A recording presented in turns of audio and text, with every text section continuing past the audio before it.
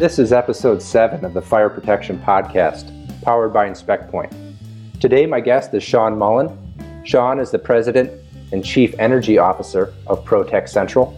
We get into the Chief Energy Officer right off the bat. But Sean was a great guest. He's been an integral part of NFPA 770. NFPA 770 is the new water mist hybrid technology that is coming about. The new standards being introduced later this year. So pretty topical with NFPA coming up next week in San Antonio. Speaking of that, NFPA in San Antonio this year, InspectPoint will be there with a booth. I'll also be recording a live podcast as well from NFPA, so feel free to stop by our booth and please enjoy the podcast with Sean Mullen. Want to welcome in Sean Mullins. What is your actual title at PCI? My actual title is President and Chief Energy Officer.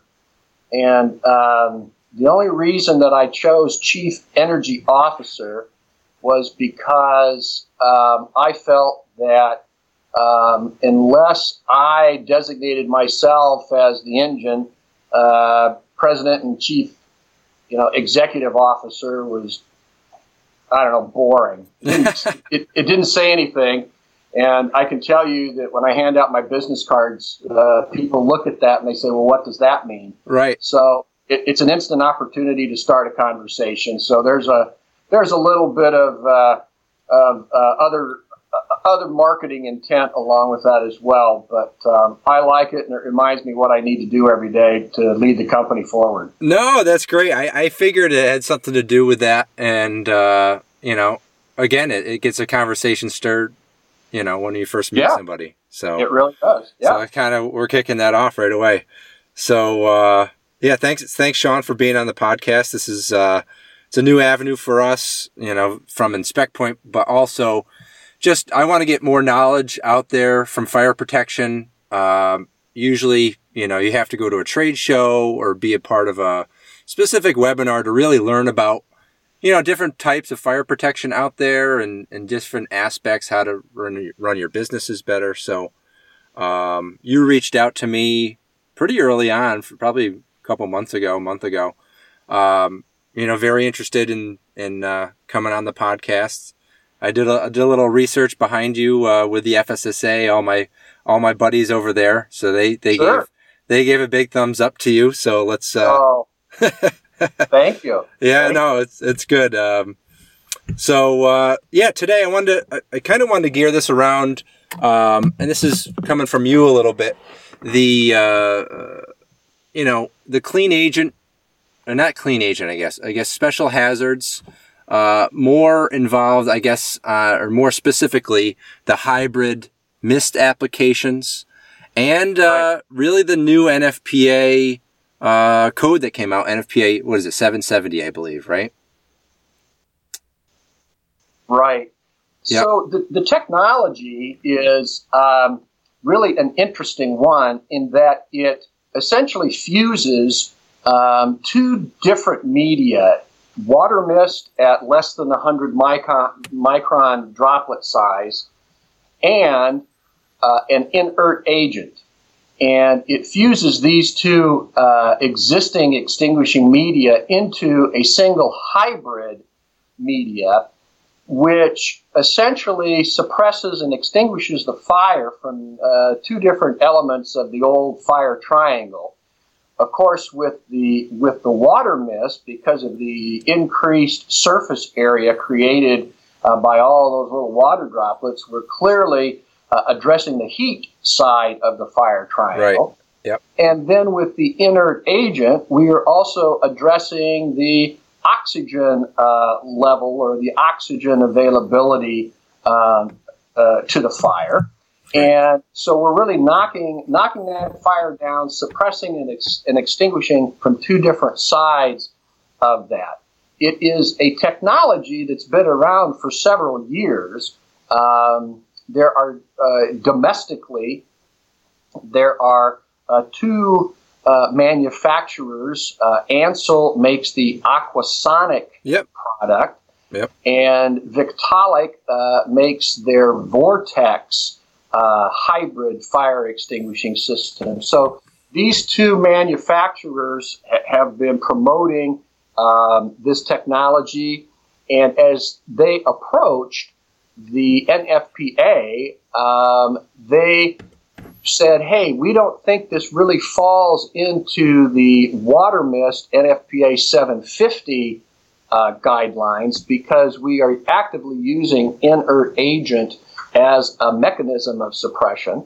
Right. And they said we don't think we fit into the NFPA 2001 area of clean agent suppression systems because we're using water mist, again, as an active element of the suppression. And so the first time they went up to NFPA, the powers that be there said, well, that's not, there doesn't seem to be enough interest. We think that NFPA 750 is sufficient.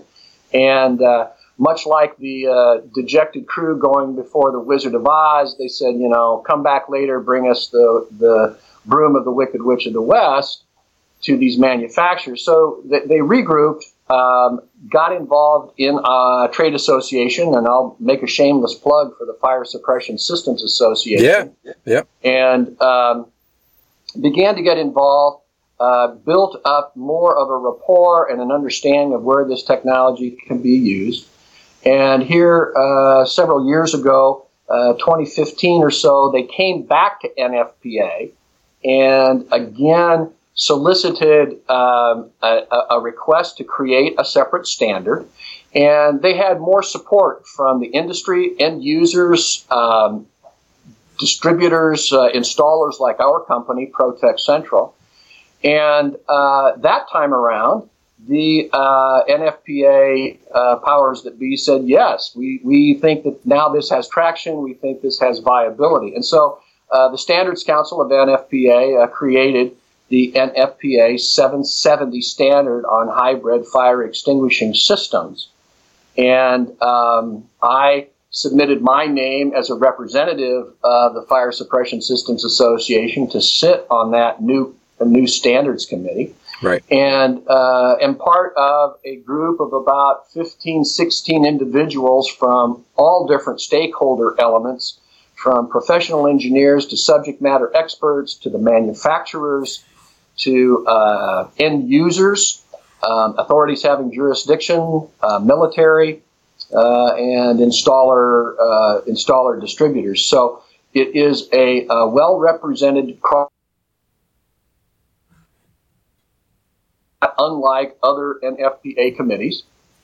And to me, having never sat on a national standard making council or a committee or a code committee, it was a new experience. I had been involved with state regulations and state licensing issues and things of that nature, but never on a national basis where you have a much wider, much more divergent set of views on the technology, on the industry and the applications. So so we started working on the standard way back in 2016. So let me stop you real quick. Back to that, and I kind of wanted to highlight that. Hybrid mist is great. I was involved with it when I was in my Tyco days with Aquasonic and Aquamist. Two different, one's hybrid, one's not. But, just from the NFPA side, it sounds like NFPA does a great job in bringing a lot of different viewpoints into these different standards and code committees, whatever you want to call it. What has been your experience, and are there any pros and cons to bringing those together? I know NFPA does take a while to push anything through. I remember talking about 770 almost 10 years ago now, or at least the hybrid mist, not 770 specifically. So, what was your experience with that? Just that whole process And maybe explain to listenership. Sure, and I think that's a good thing to focus on. It's much like laws and sausages. It's not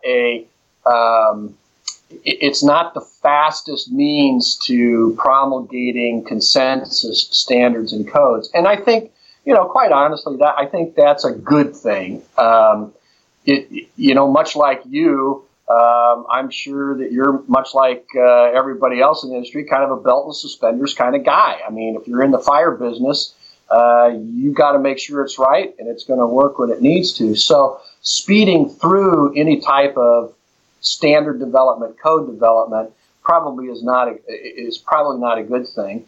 And the way that NFPA has set up these stakeholders within the committee structure and the deliberative nature that occurs, you've got to work through and find consensus. And so when you have these different voices at the table, you're not going to be all yes men.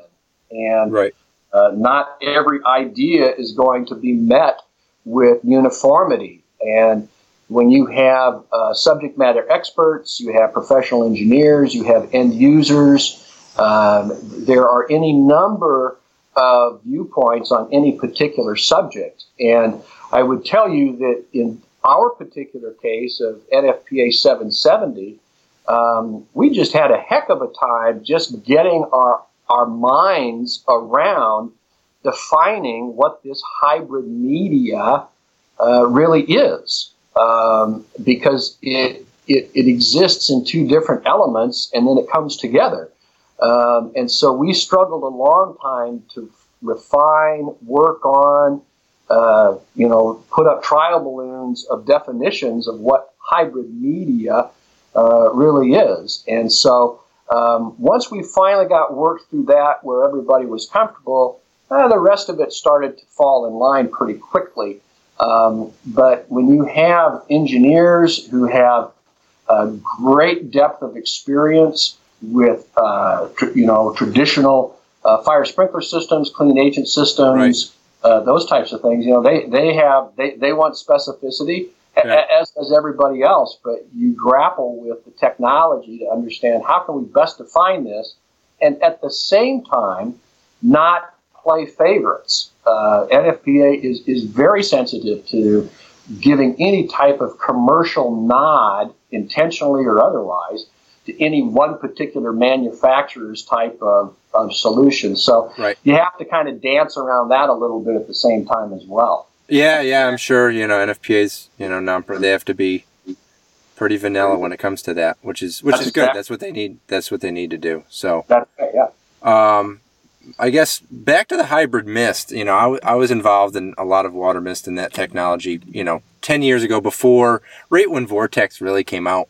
What are the best applications from your perspective, a contractor's perspective? Because, sure. You have all the different tools out there to put out a fire, to put out to put a suppression system, a sprinkler system, alarm system in place. What are the best applications for that hybrid water mist and how it's being pushed sure. at NFPA? Sure. Well, the technology has been deployed in applications where you would have normally thought, well, that's a good clean agent type application. That might be a good water mist application. That might be a good CO2 application. And so it has had different applications. But as a practical matter, we see a lot of industrial applications where, for example, CO2 may have been more widely used and prescribed in the past, but because of the nature of CO2 and the exposure elements that come into play when you have personnel in there, these types of hybrid systems have a legitimate and well documented and success in those applications where low pressure CO2 or high pressure CO2 may have been used. So you're looking at turbine enclosures, flammable liquid storage areas, power gen, those types of things. Yeah.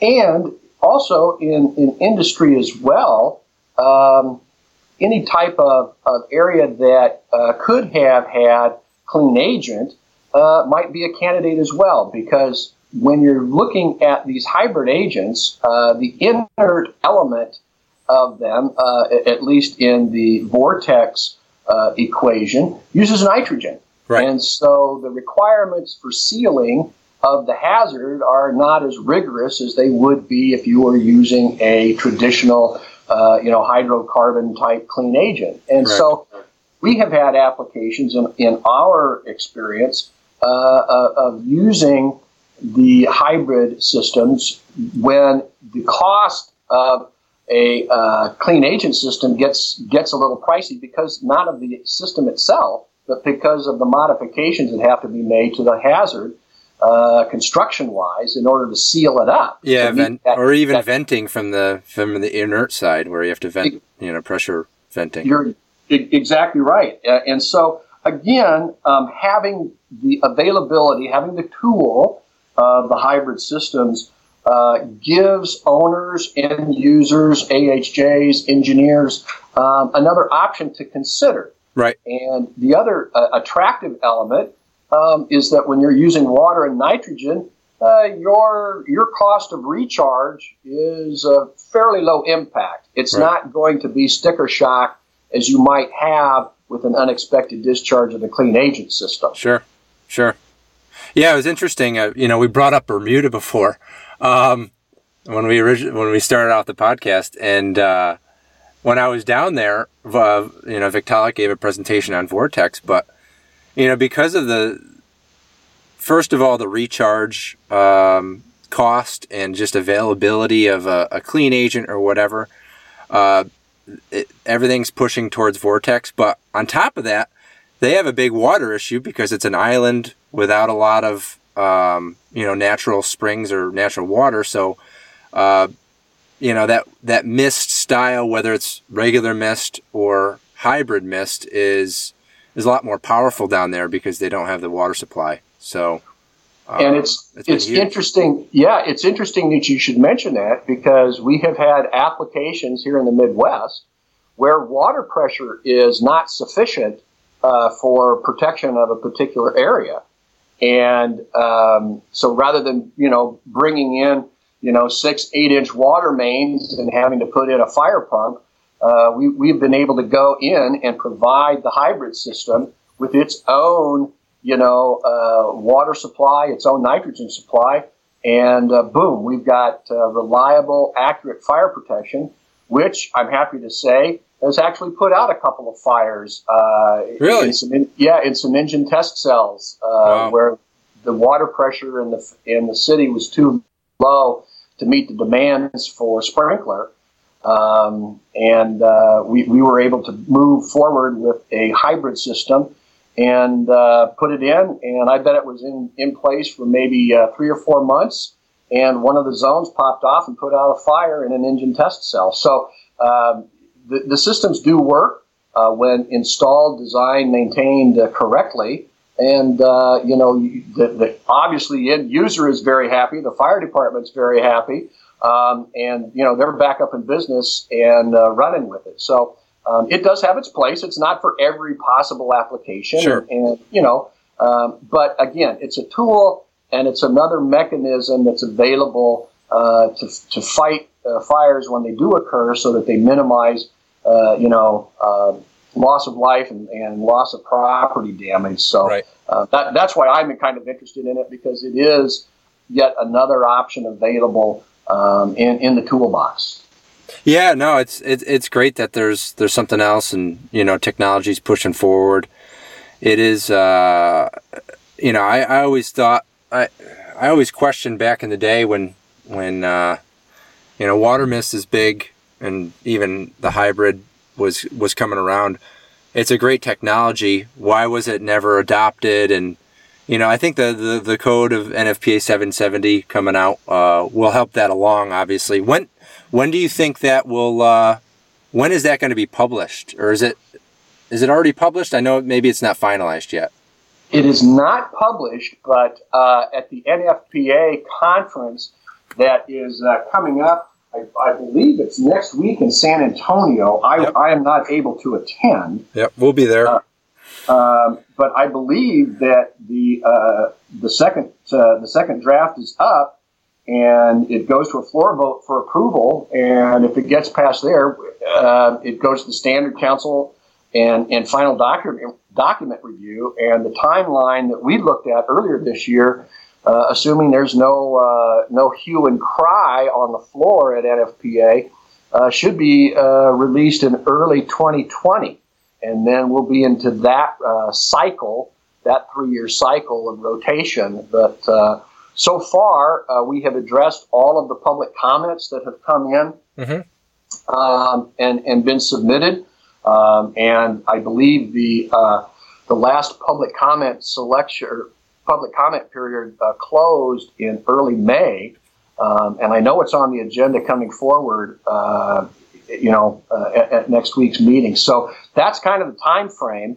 And I know that I am eager to have it out. And then we've got a living, breathing document, and it's not, it just doesn't exist in a tentative stage, but in an approved stage.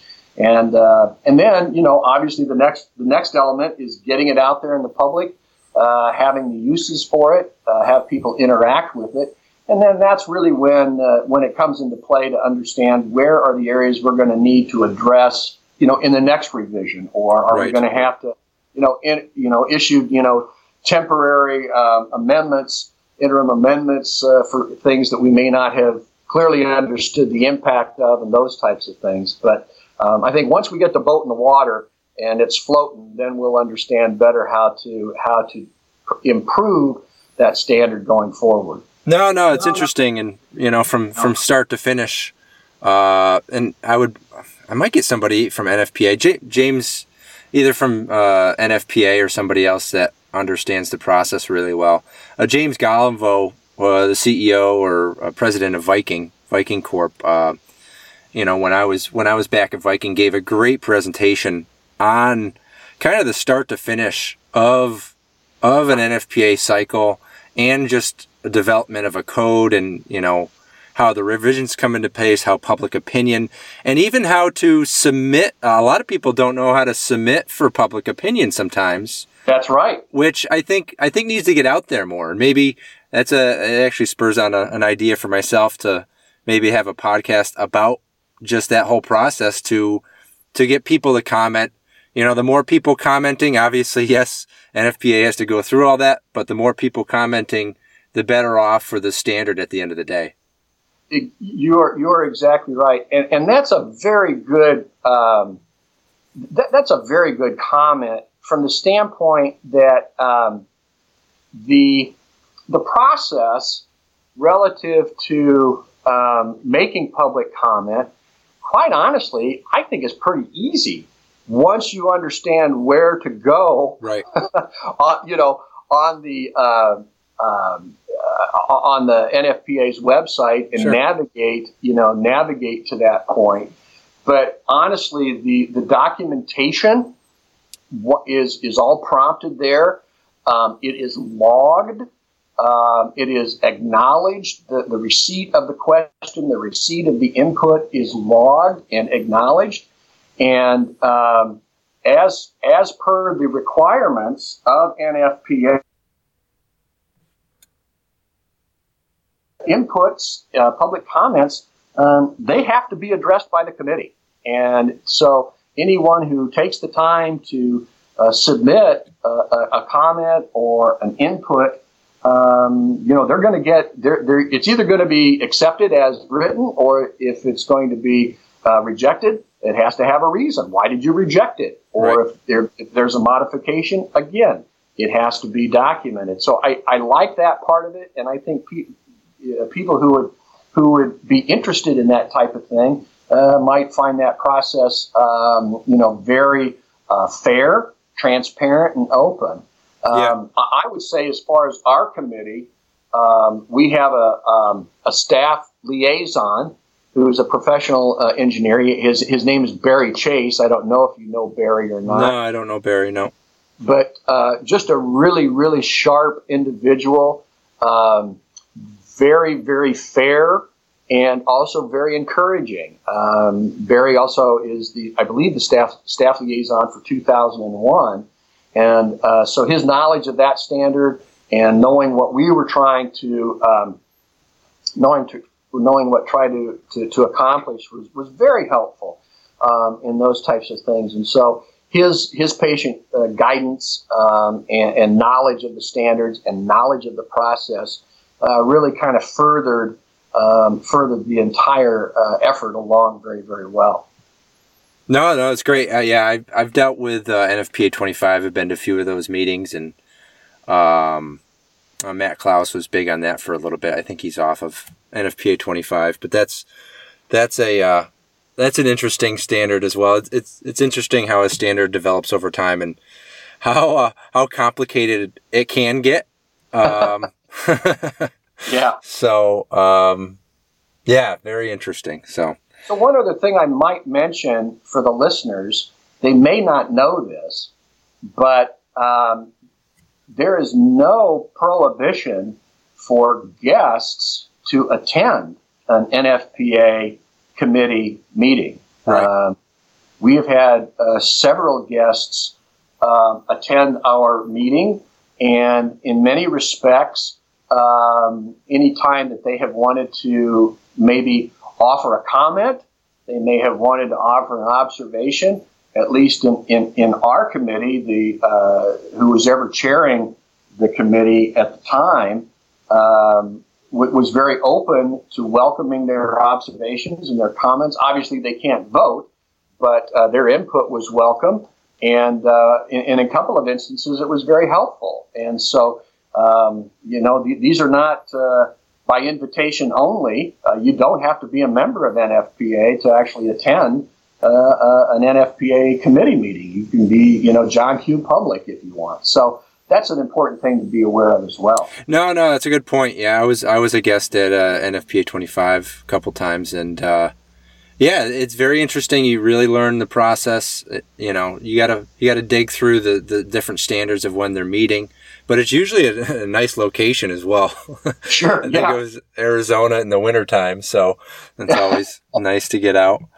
Well, all of the expenses are borne by the committee members. NFPA does not pay us. They Right. do not reimburse any of our expenses. So all of this is volunteer time, and the committee members pay their own expenses. And so this really is a commitment to the industry, for the betterment of the industry, that these individuals take freely of their time and their expertise and their expense to contribute to this. And so they're not only voting with their knowledge, they're voting with their dollars to assure that these standards are created in a fair, open, transparent, and collaborative way.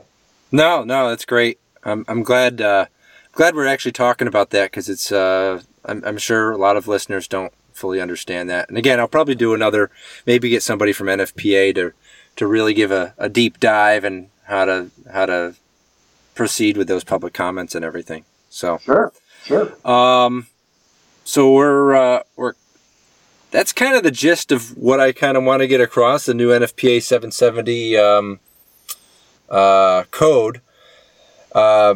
Is there anything from your perspective from ProTech Central that you want to pass the message along? I want to give you a little bit of time to, I know you're probably heavy day to day with your business. Give you some time to plug it, or anything else you're doing. Well, thank you for that opportunity. My 30-second elevator speech about our company. We are a 53-year young life safety special systems integrator. Wow.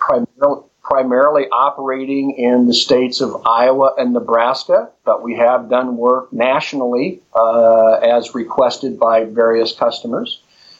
We are a UL-listed fire alarm installation contractor, which, as you know, simply means that we have third-party validation of our installation practices and techniques and documentation for fire alarm systems that we do.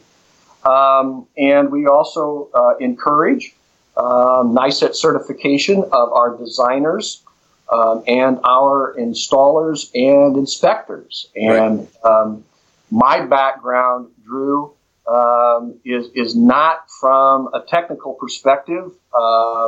When I was growing up, I thought I was going to be a professional musician, and went off and managed professional orchestras for a couple of years. Wow. And then my father, who started this company, made me an offer I couldn't refuse. I'll put it that way. That's great. Invited me to join him in business.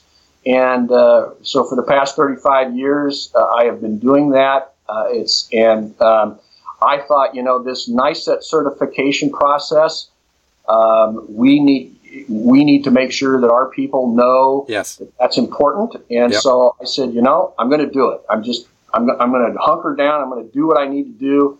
And so I'm a NICET level 4 in fire alarms, and I'm a NICET level 3 in special hazards. And so I tell my team, hey, look, if a dumb percussionist, in recovery for the past 30 years can tackle it and make it happen, you can too. Right. So I'm a big one. A lot of our team has taken the cue from that, and they pursued their NICET certifications as well. Yeah, no, that's great. I wish more companies were like that. We're, my day-to-day business, we're heavily involved in inspection, testing, and maintenance, and getting technicians up to speed with different codes and just what to look for. It really covers that in a lot of the NICET certifications out there. So yeah, and I might make a shameless plug for NICET as well. That might be an interesting podcast for you. And if you'd like, I can get you to contact people there at NICET. But when we were going through the state licensing requirements here in the state of Iowa, NICET was very supportive and very helpful with delineating their methodology of testing and how they come about that, and some of the processes that they have to ensure integrity of that testing process, which I think is really, really important. No, I would love to. Yeah, I would love to pass that info along. I'd love to have them on, because I do have some. I have a few comments for them as well, because I feel they do a great job with certification. But you almost need a certification to learn how to get a certification. And it is, I'd love to have them on here. We can talk about it, but I'm not the only one saying that. A lot of people say that. So hey, maybe we could clear the air on that, with NICET. I think that would be helpful. Well, I'll be sure and forward my contacts information on to you. Yeah. I'm sure he'd be more than happy, to speak with you and your listeners on how they go about that. And who knows, he might be open to some friendly amendments and suggestions from Peanut Gallery. From my listeners, exactly. All right, that'd be good. Well, thanks again. I'm going to do a little quick response round here. I don't know if you've heard. I'm sure you've heard of a few of my podcasts, but do a little kind of lightning round, quick response round here. Couple questions for you to kind of have people get to know you, Sean. So, pretty simple. What out there? I know you're big in alarm suppression. What is your favorite type of detection method? Air sampling. Air sampling. Wow. All right. Right off the bat, air sampling. Like a VESDA system, or is it specific to something else? No, I push air sampling every chance I get. I think it's a wonderful technology, and of course, I'm partial to one particular manufacturer because we've had a lot of success with that. In fact, we installed the very, very first system of that manufacturer in the state of Iowa back in 1985.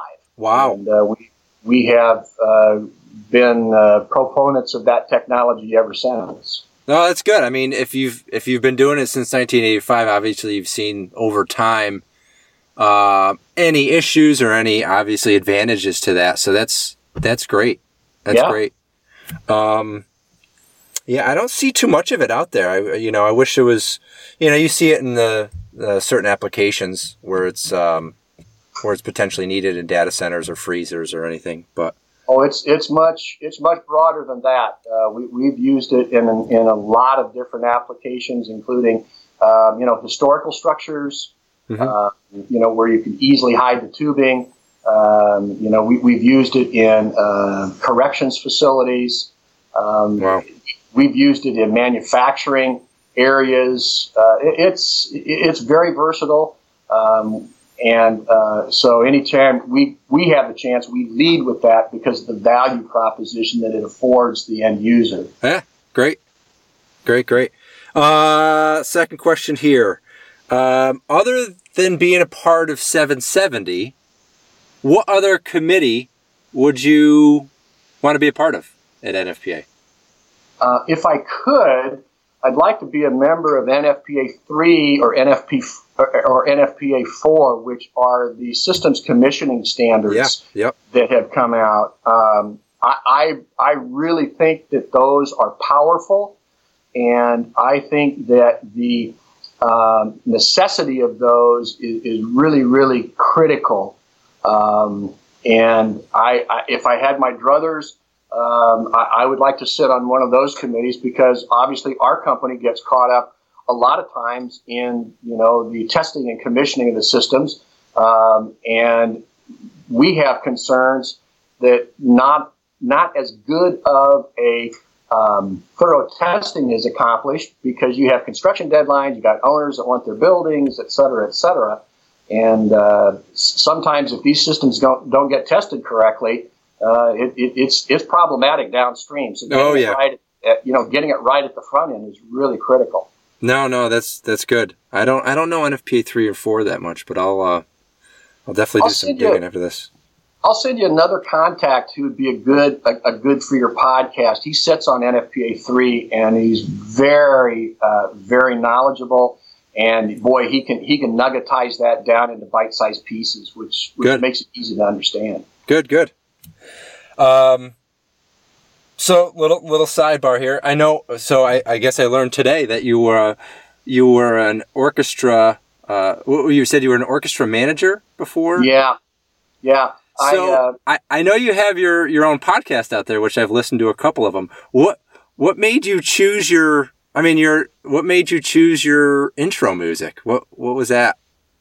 Oh, well, I give credit to one of my favorite bands, Kansas.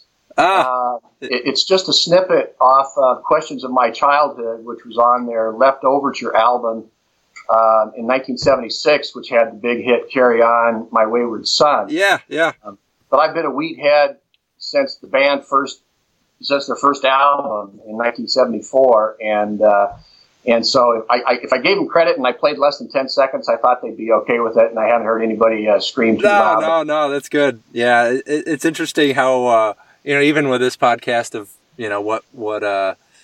what the intro musics are, and how that Chris Logan from the Fire Sprinkler podcast he's got a nice rock little intro.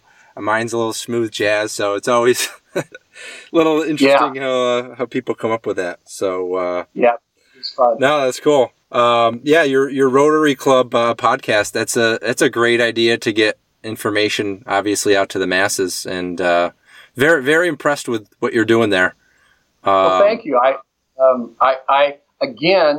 It's just one of those things. I'd always been interested in I've enjoyed listening to podcasts, and I just thought, man, I think I could do something like that, but I just didn't know what would be appropriate.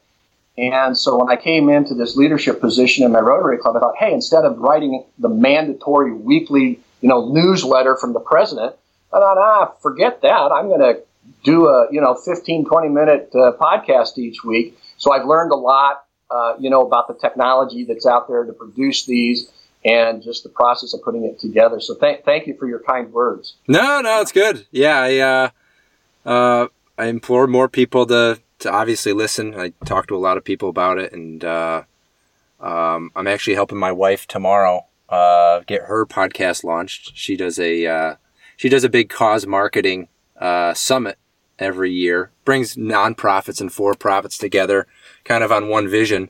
But wow. Yeah, it's pretty cool. So a lot of your Rotary stuff, I actually knew one of your speakers for that Rotary Club for your big summit. And so I told her to check it out and just check other podcasts out to get theirs launched. So, well, great, fantastic.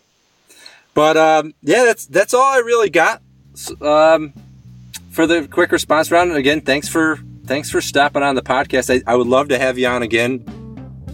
Thanks for tuning in to episode 7 of the Fire Protection Podcast, powered by InspectPoint. I want to thank my guest again, Sean Mullen, for joining me on today's chat. Again, I do apologize to the listenership out there. We did have a few technical glitches through Skype, so I had to cut it off a little bit early, but we were ending the podcast anyway. So appreciate all the subscription and all the great comments about the Fire Protection Podcast. Please reach out to us via our InspectPoint platform, www.inspectpoint.com, or you can actually email directly at drew@inspectpoint.com. Hope to hear from you soon.